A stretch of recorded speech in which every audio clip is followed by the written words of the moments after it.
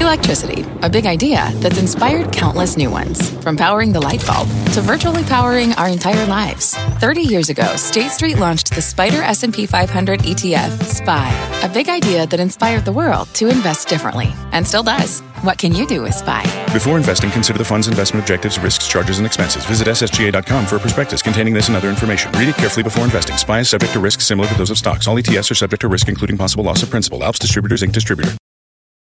Homes.com knows that when it comes to home shopping, it's never just about the house or condo. It's about the home. And what makes a home is more than just the house or property. It's the location and neighborhood. If you have kids, it's also schools, nearby parks, and transportation options. That's why Homes.com goes above and beyond to bring home shoppers the in-depth information they need to find the right home. And when I say in-depth, I'm talking deep. Each listing features comprehensive information about the neighborhood, complete with a video guide. They also have details about local schools with test scores, state rankings, and student-to-teacher ratio. They even have an agent directory with the sales history of each agent. So when it comes to finding a home, not just a house, this is everything you need to know, all in one place. Homes.com. We've done your homework. My mission is simple: to make you money. I'm here to level the playing field for all investors.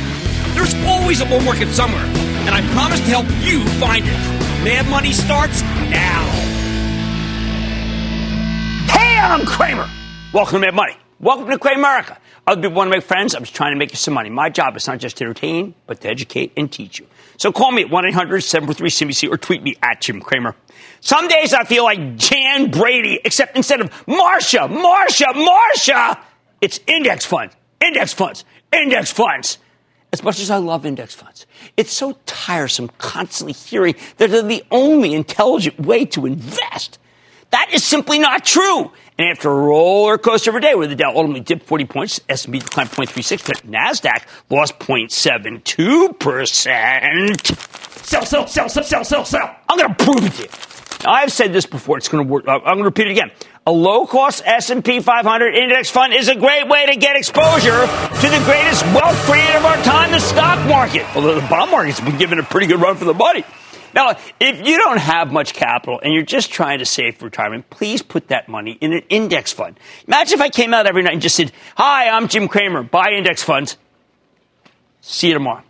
I mean, I guess I could do that. But if I really believed in them, and I do, I also think that there's more to it. See, because if you've got some mad money, hence the show, to play with or invest, if you're mad at me about saying play, you can get better returns from owning a diversified portfolio of 5 to 10 stocks as long as you're willing to do the homework alongside that index fund. Plus, when you really nail a stock pick, you get that joyous feeling of winning the lottery. And I think this lottery is very much rigged in your favor. Think of it as an extra incentive to invest in the market rather than spending your money on something fun. Hey, I like that. You want some examples? All right, boy, today was the day. Just look at the action in the healthcare sector, where we had some huge winners. This morning, totally out of nowhere, we learned that Biogen is seeking FDA approval for a potentially groundbreaking Alzheimer's drug. What did the stock do? It shot up 26% for the owners of a chunk of this company. What made this so shocking? Like many other drug companies, Biogen has been working on an Alzheimer's treatment for years. Listen, this is the holy grail of medicine, people. Everybody's been searching for it. No one ever finds it. Johnson & Johnson failed. Pfizer failed. Eli Lilly failed. And earlier this year, it looked like Biogen had failed, too. In March, they halted their late-stage trial for this thing, a drug that might be able to slow the progress of Alzheimer's, which would be huge for the 5 million Americans suffers from the disease. But how about for everybody else who's deathly afraid of getting it? But earlier today, in one of the most astounding turnabouts, I mean, truly, I would have devoted my whole morning show about this. David Faber and I talked to this with Carl. It's truly turning turnabout. Biogen tells that they've done a new analysis, and the drug's working. Long-duration, high-dose administration is giving us all the right signs. Better cognition, improved ability to handle what are known as the activities of daily life, household chores, independently traveling, personal finance. So Biogen's resuming its trials after meeting with the FDA, first in June and again yesterday. Yet the FDA has encouraged them to proceed with these studies. In other words, it's not the company doing it. It's the FDA saying, hey, green light. This could be a game changer for anyone with Alzheimer's. If this thing works and the side effects are minimal, it could be I am saying right now, the biggest drug in history. A blockbuster to end all blockbusters. This is exactly when I get off the desk with CEOs of the pharmaceutical industry. They all say, it can't be done. You can't reverse the plaque. No wonder Biogen stock caught fire. And I think it might have more room to run. So many analysts got burned when Biogen suspended the last clinical trial after saying they thought the things were pretty good, that they're gun shy. Almost all of them rate the stock. Oh, they're two prominent sells, while Biogen's had a big move here. It's still down more than 50 points from where it was trading in March. That seems wrong to me. Biogen's profitable. It suddenly got a new major catalyst. I'm betting some of these analysts who will be forced to upgrade the stock to a buy. And when they do, this one's going to go higher, maybe a lot higher. I bring this up because lightning's never going to strike that index fund of yours. It struck Biogen. Never. Of course, you also won't get crushed by any huge losers. I'm going to asterisk that, like what happened to Biogen in March. But if you're willing to do the homework, I believe the odds of picking winners outweigh the odds of ending up with a loser, again, alongside your index fund. Even without the new drug, Biogen was worth owning. It's a very profitable company, good balance sheet, a couple of terrific franchises, including some excellent multiple sclerosis drugs. That's why I think the move isn't over. But maybe new drug data is a little too random for your taste. So let me give you a more gettable example. There's a guy we have on all the time on the show. His name's Michael Neidorf. I like him. Real charitable fellow, too. He's the CEO of Centene. It's a managed care company that handles government-sponsored health plans. I bring him on because he's the most informative executive I know when it comes to the incredibly difficult world that is healthcare. And also because, of course, his stock is incredibly cheap. Today, Centene reported a fine quarter, and it rallied. Not initially, because people are so stupid. Some people are more stupid. My mother would say, don't say everyone's stupid. That's not fair. It's 34 years of wisdom there. I think it's got a lot more room to run. Centene's totally domestic, and unlike the other managed care names, it's a winner under any healthcare system other than a single payer. Now, as I've told you before, even if Elizabeth Warren or Bernie Sanders end up in the White House, I doubt they have the votes in Congress to pass single payer. There are just too many moderate Democratic senators who don't want to upend the whole healthcare system. Take Medicare for all off the table, and Centene's got, well, let's just say, a fabulous runway. Fabulous. Finally, there's Uber Cramer fave Bristol Myers. For ages, we've heard that Merck's big cancer immunotherapy drug, Keytruda, was beating the stuffing out of Bristol's cancer immunotherapy drug, Opdivo. But today, Bristol Myers reviewed some clinical trial data that showed Opdivo, taken together with another one of their drugs, Yervoy, can extend the lives of patients with untreated lung cancer. This means the future is looking a lot brighter for Opdivo than people thought until today. To me, this gives you one more reason to like Bristol Myers going into its transformational acquisition with Celgene. Yet the stock sells at 12 times next year's earnings, even after today's 2% run? Are you kidding me? I've been like a broken record on this one, urging you to trust CEO Giovanni Caforio and buy the darn stock. With these new Opdivo results, a brilliant management team, and the Celgene deal, I think Bristol Myers can perform a lot better than the S&P 500 index fund. Plus, hey, 3% yield. What's the matter with that? Oh, and if you're worried about a slowdown in the economy, don't you think Bristol Myers is exactly what you should be buying? Concerned about a trade war? Buy Bristol Myers. Unsettled by Brexit? Buy Bristol Myers. Skeptical that the Fed will keep cutting interest rates? Buy Bristol Myers. Now, again, I love index funds. I love index funds. I love the index fund. I love the index fund. Marsha! Everyone should have some index fund exposure in their retirement account. But if you want to hit big, well, it's also good to try to pick some individual stocks alongside of those index funds. Stocks like Biogen or Centene. I think they both have more upside, as does Bristol Myers. I could say the same thing about Procter & Gamble or Disney, but neither of them is cheap. Of course, you can also end up owning losers. I know the good news for Bristol Myers was, yes, bad news for Merck, although I think when they report it's going to be a pretty good number. Hasbro is one of the biggest losers today, more on that later. But even after today's vicious 16% decline, it's still up 23% for the year. Hey, not so bad. Oh, and notice I did not pick any stocks with economic sensitivity or trade war issues. Just tonight, we got news from Texas Instruments. It's all the weakness across the board. That was ugly. It brought down the whole cohort in the after hours. Those stocks are often too hard to own, although I think Texas Instruments overdid it on the gloom. But the ones I mentioned, I know with a little homework, these gains can be yours. And I do believe they will outweigh the losses, and it will be a nice, let's just say, a sidekick, okay? Sidekick to index funds. Bottom line, I don't blame anyone who lacks the time or inclination to put in the homework that's necessary if you're going to own individual stocks. But if you do have the time, if you're willing to do the work, why not try to beat the averages with a Biogen or a Centene or a Bristol Myers? Tom in Illinois. Tom. Jim, thanks for taking my call. Of course, Tom. Jim, I bought some shares of Viacom B, thinking that the merger between CBS and Viacom would help bring up both shares, and obviously it hasn't been the case. And I'm wondering, what is your feeling on this merger? And also, what is your feeling on Viacom B? Is it still hang on to it for now, or what do you think? Tom, you can't see the show, but I have a dunce cap on. And the reason I do that is because I, too, like Viacom. I bought it for my charitable trust, and I feel like a complete idiot.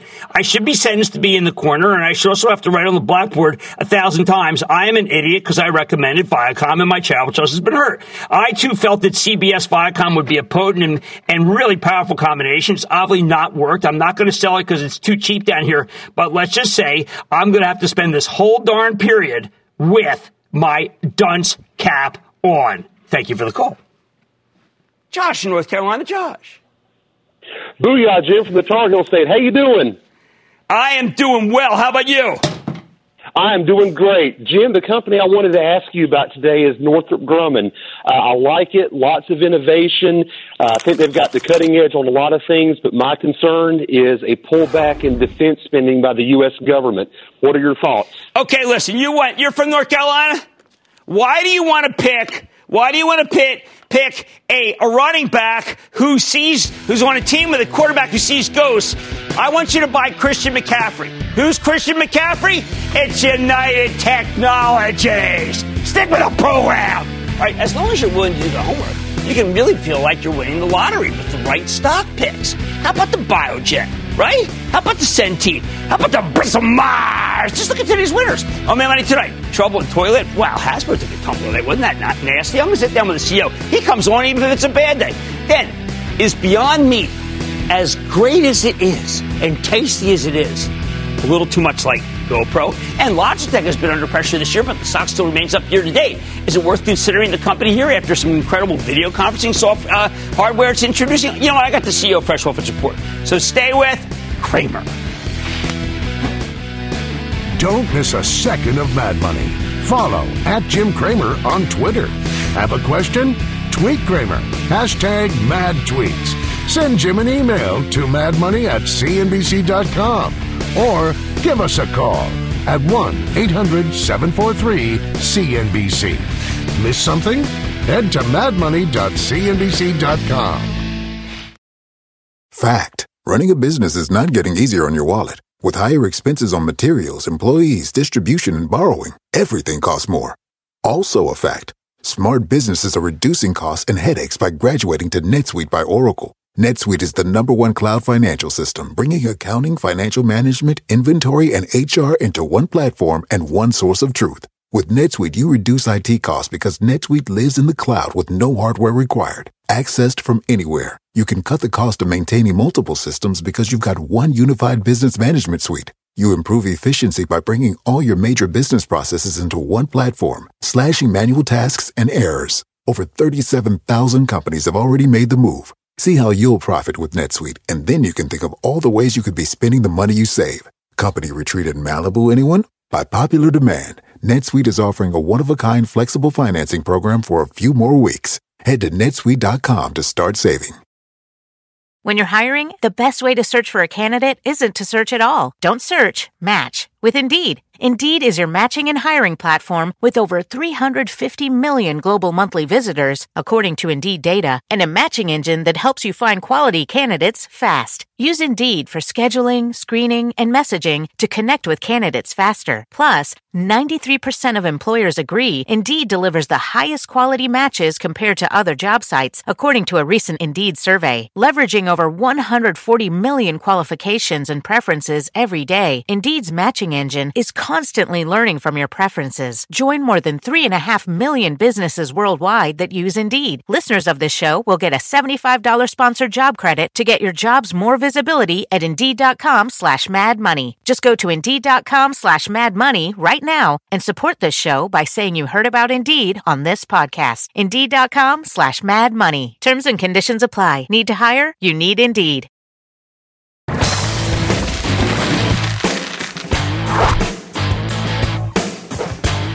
I feel like I say this every quarter, but what the heck just happened with the stock of Hasbro? It's either feast or famine for these guys. This is their gigantic toy maker that I've liked so much. Last time, Hasbro knocked it out of the park. And this time they whiffed. Stock got hammered, down more than 16% today. We got to look into this. Now, last time we got the sense that they'd finally gotten over the collateral damage from the Toys R Us bankruptcy. That was a terrible, disruptive influence. This time they got hammered by the tariffs on toys made in China. Hasbro posted a major 37-cent earnings miss off a $2.21 basis with a substantial revenue shortfall. While Hasbro's licensed brands did very well, and there I think one of the toys affiliates with Disney, including Marvel and Star Wars, every other division was weaker than expected. This was a brutal quarter, and you get the sense that the trade war is really making life difficult for this fabulous company. It doesn't help that Wall Street's very skeptical of Hasbro's Entertainment One acquisition. They're shelling out $4 billion for a bunch of brands, including Peppa Pig and PJ Masks. So what do we do with the stock now that it's been just crushed? Let's check in with Brian Goldner. He's the chairman and CEO of Hasbro, who has the intestinal fortitude to speak to us every quarter during good times and bad. That's one of the reasons why I like him so much. Let's figure out what's happening. Mr. Goldner, welcome back to Mad Money. Hey, Jim. How you doing? Well, Brian, I got to tell you, there's a part of your conference call where you actually describe what it's like for you and a retailer given the tariffs. I know that the analysts got it. I think that if you explain it a little to our viewers, they will know that this had to do nothing with how great Hasbro is, but everything with the way the toys are bought and sold in this country. Well, we set an objective this year to get back to growth. You mentioned Toys R Us, and we're getting back to growth. Year to date, we're up 5%. We said we would turn our European business around, and we're doing that. Our international business was up 4%, absent FX, with strong growth in Latin America and Asia Pacific.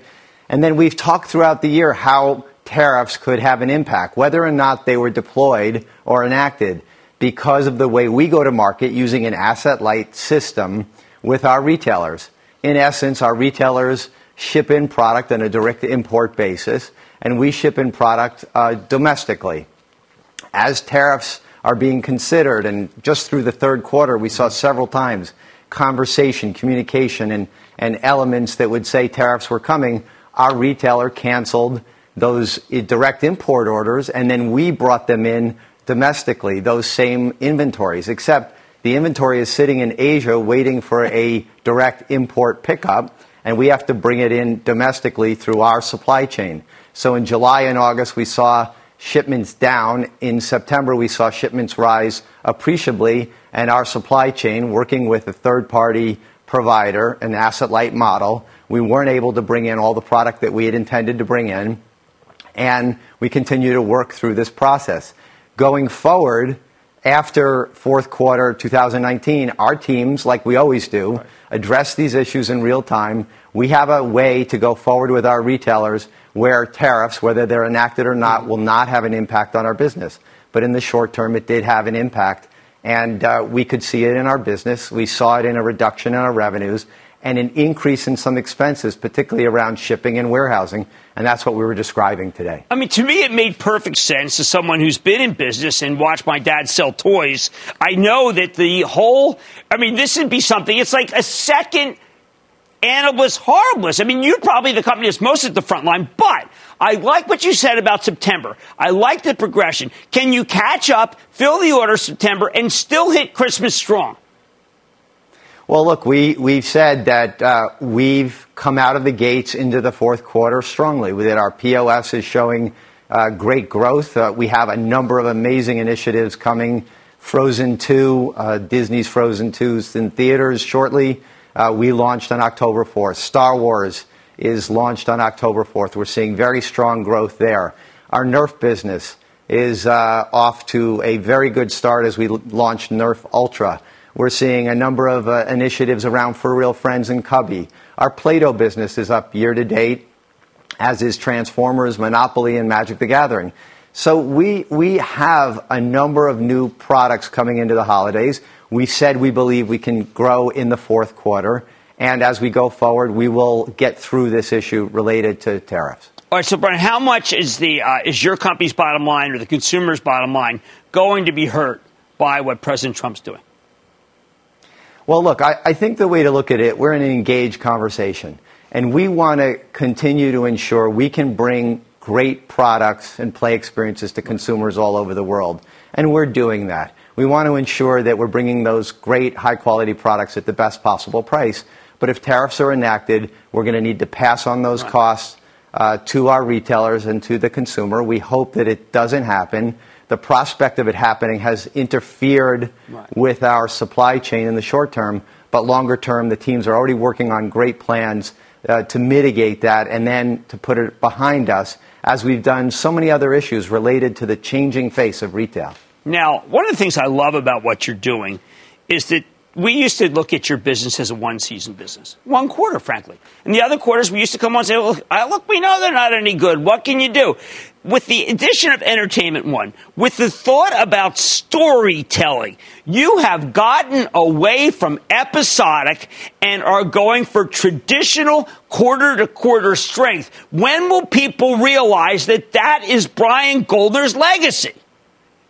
Well, part of it as well is that we're going to add a number of Hasbro-owned IPs and storytelling, from the family brand side, which is preschool, to the adult side for brands like Magic the Gathering and Dungeons & Dragons that enjoy incredible success and yet are only known to about half the world. So as you tell stories on great platforms, you raise the prospect for those brands, and you take those brands out around the world. So also, as you look at those brands, Hasbro-owned IP, they make more in operating profit. We can generate consumer products. We generate toys and games. We generate digital games.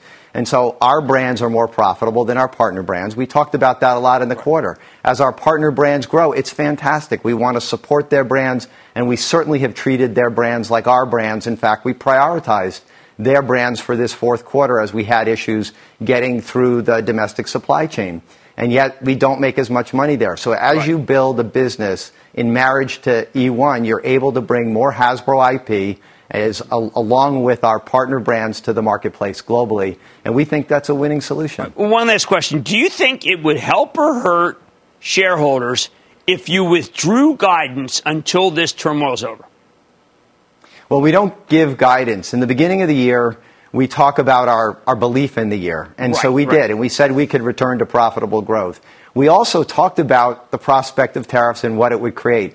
In our second quarter, with our great results, we still spent a lot of time. Deb Thomas, our CFO, talked about what tariffs could represent, both the deployment as well as just the avoidance of tariffs as it would pertain to our supply chain. So we've tried to give people a lot of description. I just think people needed to understand in real time what it meant, but also that it's a short-term phenomena and that we're going to move past this as we have other challenges that have been in front of us. We have a great team, and they're ready to go. Well, I'm convinced you're absolutely right, and that's why, once again, I'm so glad you came on. That's Brian Goldner, Chairman and CEO of Hasbro. I talked at the top of the show about where you can make a lot of money in this market. How about buying the stocks of high-quality companies that just get completely hammered for nothing that had to do with this excellent team that Brian Goldner runs? Hasbro. Mad Money's back after the break.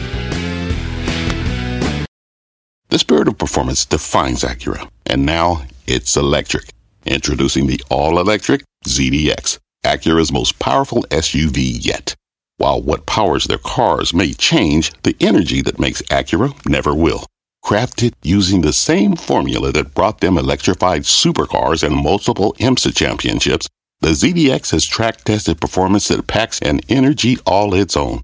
With a premium Bang & Olufsen sound system and up to 313-mile range on a single charge, and a Type S variant with an estimated 500 horsepower, the ZDX is everything they said electric could never be. It was built with the driver in mind, just like Acura's been doing since the beginning. We could talk all day, but the only way to experience this electric performance is to drive it yourself. Unlock the energy and order yours at Acura.com. Take your business further with the smart and flexible American Express Business Gold Card. It's packed with benefits to help unlock more value from your business purchases. That's the powerful backing of American Express. Learn more at americanexpress.com/business gold card.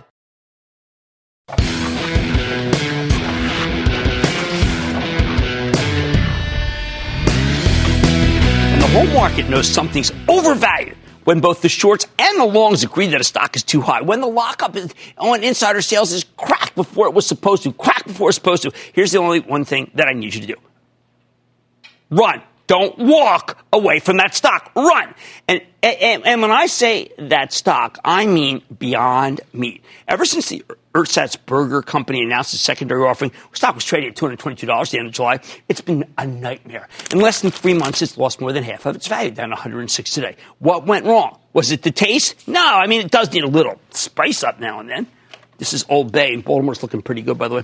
Look, Beyond Meat, frankly, when we got it. Beyond Meat never should have been that high in the first place. The stock peaked when the company reported a strong quarter, but also it announced a 3.25 million share secondary, including about 39,000 shares owned by the CEO, Ethan Brown, who's really a terrific guy, by the way. But you know what? Hey, this isn't about friends. It's about money. Yeah, and the lockup of the insider sales wasn't supposed to expire until the end of the month, so that was premature. Hey, I'm not taking any chances. Because Brown wanted everyone to win on this impromptu insider sale, he priced the secondary at $160. That was more than $60 below where the stock had been trading. Discount. And they did win. Briefly, Beyond Meat popped back up to $169 soon after. You could have had a nice win if you were nimble enough to get in and get out. But since then, it steadily worked its way lower. Now, you could argue that the stock collapsed once we started hearing about the multiple competitors working on their own plant-based meat alternatives, including Impossible Burger. Wow, hey, I love it. I have one. Nestle, Hormel. Oh, I like the chicken fingers there. No, actually, I like the Tyson chicken fingers. I had Hormel on, and I like the concept. Okay, all four of which have deeper pockets than Beyond Meat. However, that explanation makes the situation more complicated than it needs to be. You see, I think the additional shares, the ones that came deep in the hole at 160, that broke what's known as the tightness of what had been a vicious short squeeze. And it was the short squeeze that drove Beyond Meat's spectacular rise from 45 to 239 in just a couple of months. Why do I say that? Because we've seen this story before. Beyond Meat's not the first fresh-faced company to come public with a rapid growth rate, a ton of hype, and far too few shares. If anything, it reminds me of GoPro! When GoPro came public in 2014, we heard this was more than just a body camera company. It was a whole ecosystem. The IPO priced at $24 and one of the hottest deals in the era. And then the stock quickly soared to around $90 about 4 months later, thanks to a major short squeeze. Just like Beyond Meat, you couldn't locate any shares of GoPro to sell short before you did so. And that's what causes the dramatic ramp up along with the overly excited retail buyers. You can't find stock. I found it. But then, also, just like Beyond Meat, the underwriters allowed the lockup on insider sales to expire earlier so that two of the founders could sell 5.8 million shares to a new foundation.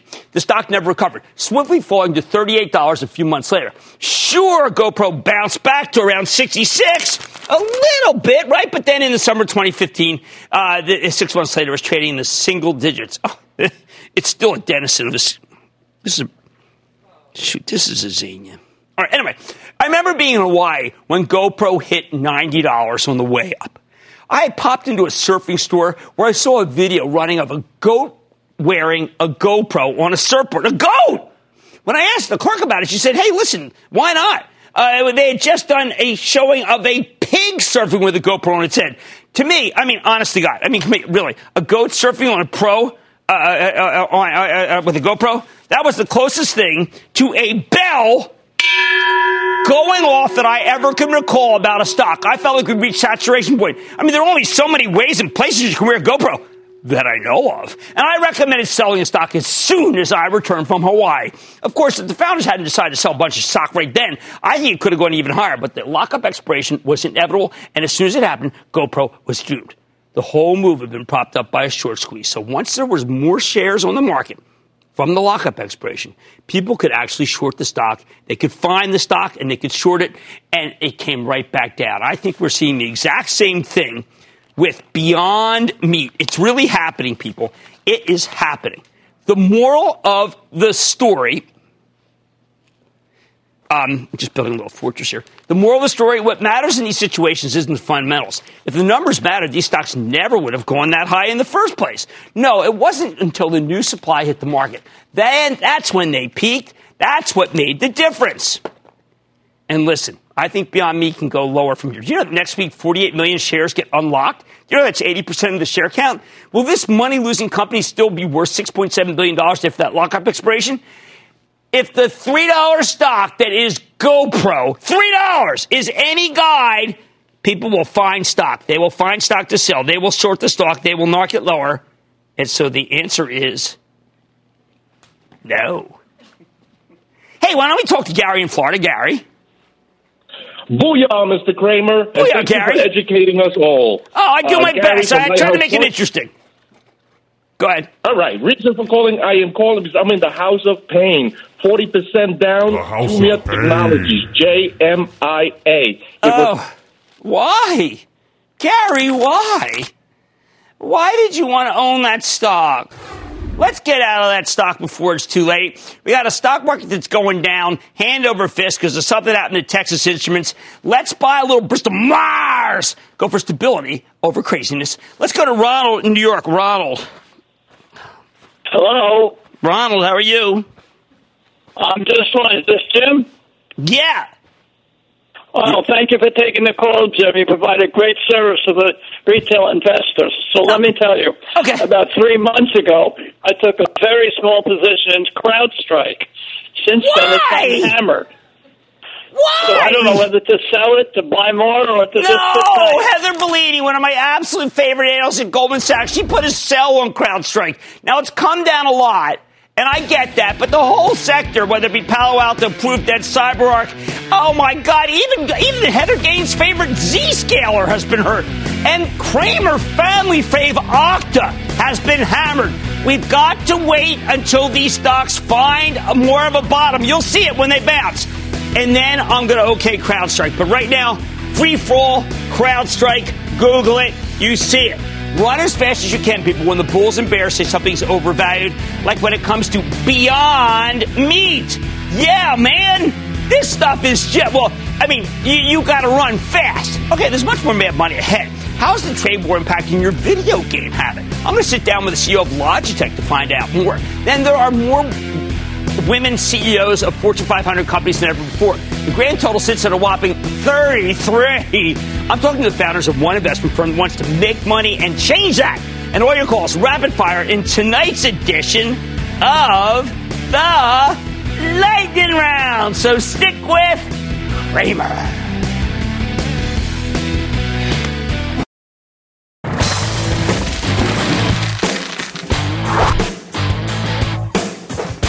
Ever since the president really ratcheted up trade tensions earlier this year, Wall Street's been worried about a host of industries that heavily rely on Chinese manufacturing, like electronics.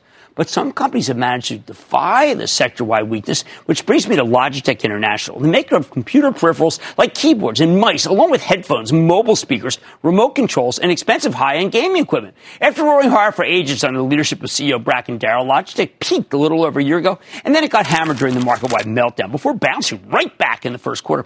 Then the trade war heated up, and since then the stock's been flatlined. Now, last night, Logitech reported, and the results were okay. The company delivered an inline earnings on slightly weaker than expected sales, with strength in video collaboration and PC peripherals, allowing them to perform pretty well despite a challenging environment. In response, the stock dipped a few cents, but look, it could have been a lot worse. Do not take it from me. Why don't we go to Bracken Darrell? He's the president and CEO of Logitech International to get a better read on the quarter and the company's prospects. Mr. Darrell, welcome back to Mad Money. Jim, it is so good to be back. Well, Bracken, I got to tell you, you're an upbeat fella, and I've always shared your optimism and your constructive nature. But here we go. You say this quarter we delivered great numbers, video collaboration. We continue to perform in spite of the challenging macro environment. Come on. Your stuff transcends that nonsense, doesn't it? It does. You know, we grew 6% overall, but we grew 60% in our video collaboration business, 6% in our PC business. So, yeah, we had a good solid quarter, and despite the macroeconomic noise. Now, I look at the revenue line of video collaboration. We got to start talking a lot more about this. You know what? I feel a lot of times, Bracken, we've come on, we've looked at your great mice. We know that you have low latency. Yep. We've looked at your fabulous speakers. I know I bought them. I've also bought the Jaybirds. This is the video collaboration. You're coming in how much underneath the big guys, and to me, easily assembled and ready to roll. Yeah, you know, we enable, Zoom or Microsoft or Google, whatever video service you want. we come in at really about the cost of a couple of chairs in a conference room, and you can video enable the room, and you can pay for that by saving one trip to Europe or China. So it's an incredibly affordable. It's Go ahead. 1/10, to answer your question, 1/10 the cost of or 1/20th the cost of those video conference systems of yesteryear. Well, don't you have to given the fact that cheap value quality always wins in the end, will we be speaking about Logitech as a video collaboration company that also has interesting gaming and peripherals? Well, maybe. I mean, this has gone from 0 7 years ago to it's 10% of our total company. As you said, it grew 60% this quarter. So it's going to be a big business for us. We think one day this will be $1 billion business. Well, I mean, that would be remarkable because not that long ago, if you had a number in gaming that was not blowout versus even last year's comparison because of Fortnite, I would say Logitech's going to go down. Your number was distorted by how strong Fortnite was last year. And I said, oh, boy, is this stock going to get hit? It was just the opposite. People recognizing that you've got a game plan that's far more than peripherals. Yeah, I mean, we are really a portfolio of businesses. Gaming. We have businesses in gaming. We have businesses now in video collaboration. We have businesses in PC peripherals. We have businesses in music, earphones. So we really are a peripheral. We're a portfolio of peripherals for cloud services, and that gives us a lot of strength, even in ups and downs of different individual markets. Well, we got to talk China. I know you put some price increases through. How difficult is it for you to navigate China? Because some of the companies we've been dealing with, like Hasbro, they really got beat up this quarter. This was the one where the retailers didn't know what to do. It seems like that the end markets, and you've got some powerful end markets, they're all a little confused by the tariffs. Yeah, China we've been in China for 25 years. We've been manufacturing in China. We have a great market in China. It's our number 2 sales market in the world. So we've as the tariffs have gone through, we've done everything we could to really manage our supply chain to just go after straight lower cost reductions, raise prices where we needed to in the U.S. and we've made some moves into factories outside of China. So it's really been a concerted effort to set ourselves up to mitigate the tariffs. Now, are you trying aggressively, like the president wants, to get out of China, or is it just kind of slow and steady? You're doing okay. No need to leave a country that's been so good to you. Well, we're attacking this in a collection of ways. We do have some exits from China, but we also have some other methods to lower our costs, and we've raised prices in some places. Now, you've got a lot of consumer goods that don't have to be bought. For instance, I love your speakers. You can sink them. You knock them in the water, unlike my cell phone, and it's fine. I mean, these are terrific kind of fun gifts. I always give your stuff as gifts. How's the consumer? Absolutely. They still buying? Yeah, they're still buying. Generally speaking, I think we're the cool thing about our business is we're sort of resistant to the normal recession or things that might affect other companies because our price points are relatively low. They're super giftable. It's that time of the year, so Please do buy. And then even where we really have higher prices, they're relatively speaking, like in video conferencing, low. So, and they actually save you so much money that you can save money as a company if you just video enable rooms and don't fly. All right, now, last question. We are still seeing an explosion, correct, in esports, e-gaming, young people getting involved, gaming parlors. I know that the big casino companies are anxious to do it. A lot of the stadiums are doing it. Still early innings?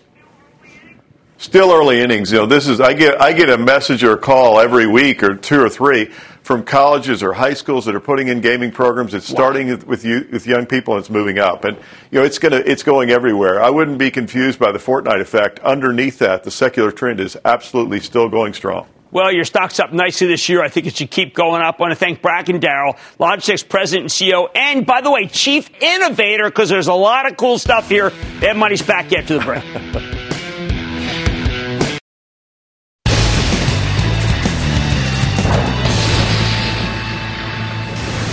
It is time! It is time for the lightning round. And then the lightning round is over. Are you ready? Ski Daddy, time for the lightning round. I'm going to start with Max in Florida. Max! How you doing, Jim? Max, I'm having a good day. How about you? I'm having an all right day so far, but quick question for you. I invested in IQ last year, about a year and a half ago, when it was at $42 a share. Unfortunately, that's about the time it peaks. It's now at $16.50 a share right now. A Chinese video entertainment company. Don't you have enough problems with Netflix? Why do we need a Chinese Netflix? What we do like is Disney, with that tremendous tie-up with Verizon that we talked about this very money on Squawk on the Street. How about we go to Alyssa in Pennsylvania? Alyssa. Hello, Jim. Thank you for all you do. Booyah. Booyah back. I'm just asking about TE Connectivity. I'm a long-time holder, and I'm just wondering what you think.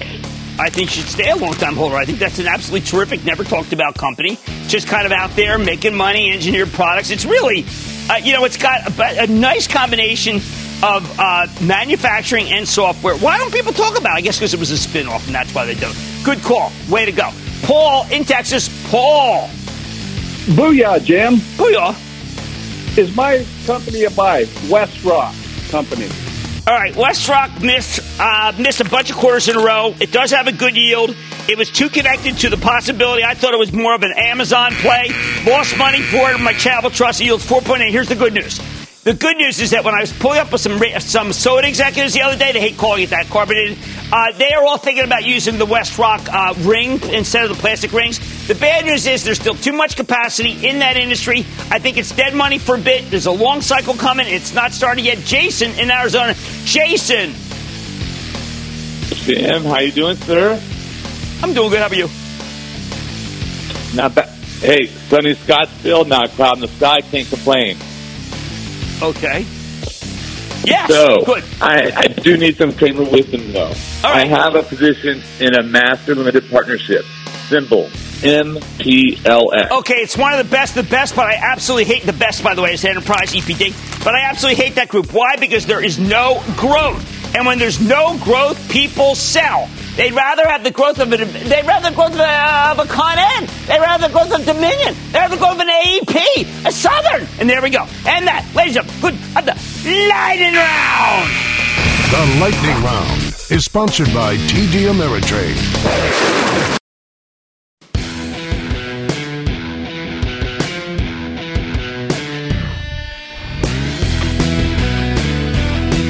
In case you didn't get the memo, this is National Business Women's Week. So I want to spend some time highlighting female-led organizations in generally male-dominated industries, especially organizations that are working to empower other women, which brings me to Victress Capital. It's an early-stage venture capital firm that invests in consumer-oriented companies that are led by women. This isn't just about doing the right thing, people. It's for profit. It's a for-profit enterprise that will make money. There's still a lot of talent out there that's being squandered because of discrimination. But for Victress, that is the opportunity. Now, normally, I want to ask a fund manager about their investments. And this is a venture capital fund, which means they're investing in early-stage, privately held companies that some of them they can't really talk about. Let's get that straight. But let's take a closer look with Lori Cashman and Suzanne Norris, the founders and managing partners of Victress Capital, learn more about what they're trying to do. Ms. Cashman and Ms. Norris, welcome to Mad Money. Thank you, Jim. We're so excited to be here. Well, We're huge fans of yours. And what I want to know, it is National Business Women's Week, and it's the type of thing, it bugs the heck out of me. I didn't know about it until I heard you were being booked. And what that says to me is not enough awareness, but it may also say something institutionally about where our country is that you're helping to change. That's right. And this is something we care deeply about, and we really appreciate the opportunity to share more with you and your viewers. We came together to form Victress around a shared passion to support women-led businesses. And the truth is that female founders do have a hard time accessing capital because there's a massive funding gap. While women start 40% of companies in this country, they receive only 3% of venture capital funding. And while sometimes this makes sense, right? Not every business deserves venture capital funding.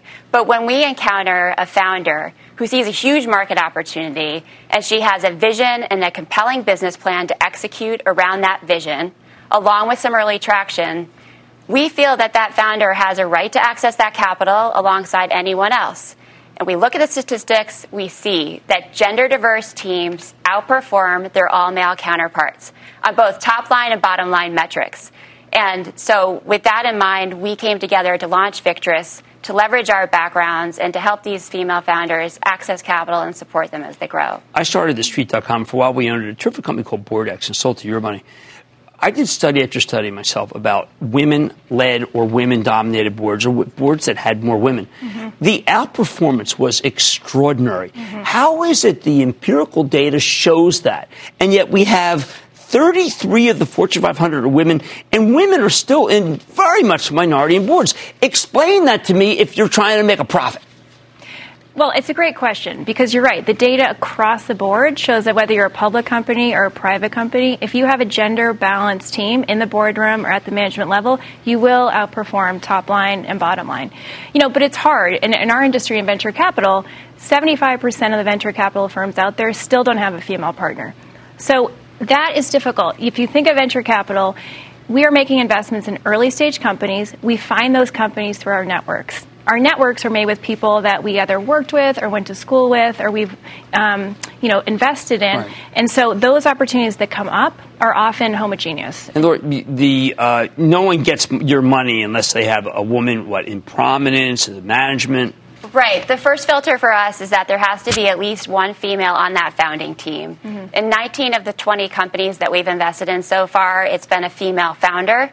Or female co-founders. That's really the first lens that we look for. Of course, we look at all diversity measures, but gender being the first. In the meantime, when we look at different companies, Suzanne, we talk about a Somersault, which a lot of our staff, we have almost all female staff, and Regina Gilgas, executive producer. And you know why we do it? Because we pick the best people. That's why we do it. Right. And many of them have sampled Daily Harvest and like that. And how do you get some visibility for these companies? Because they obviously are on the right track, but it's early stage. How does an early stage company, Instagram, Snap, Twitter, what do you do? Great question. We think, first they have to understand there's a huge opportunity or white space for that product. So take Somersault.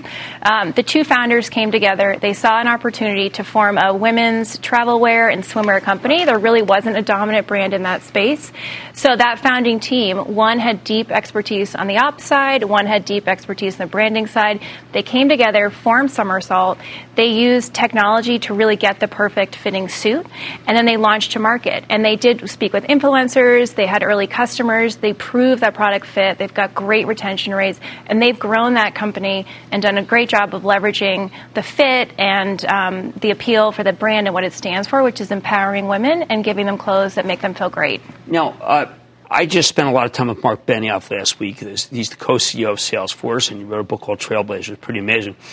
I've always felt that he's a person who really understood the ethos, understood what's right.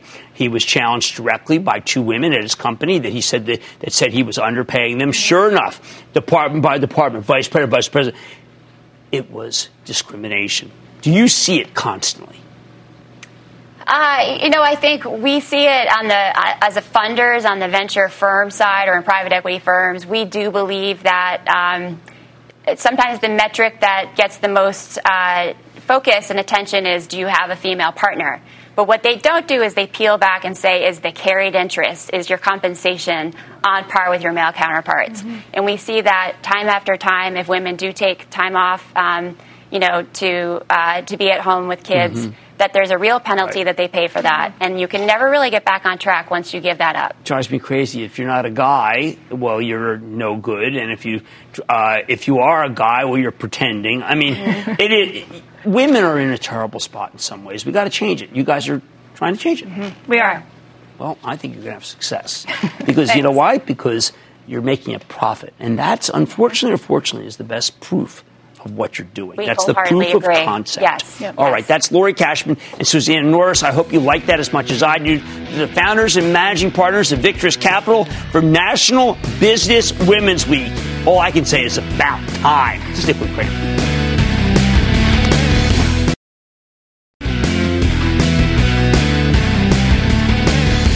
Some big news tonight about three executives. First, Mark Parker, one of the greats, retiring from Nike. Second, John Donahoe, wow, from ServiceNow. We've liked him forever. He's moving up to take the reins at Nike.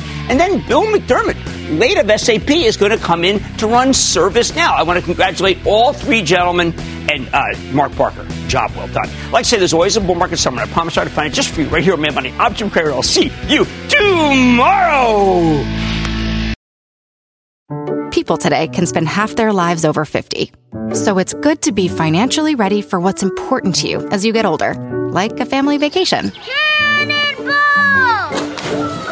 Or starting your dream business. Welcome to Connie's Coffee. How may I help you? AARP's trusted financial tools can help you plan for whatever your future holds. That's why the younger you are, the more you need AARP. Start planning today at aarp.org/moneytools.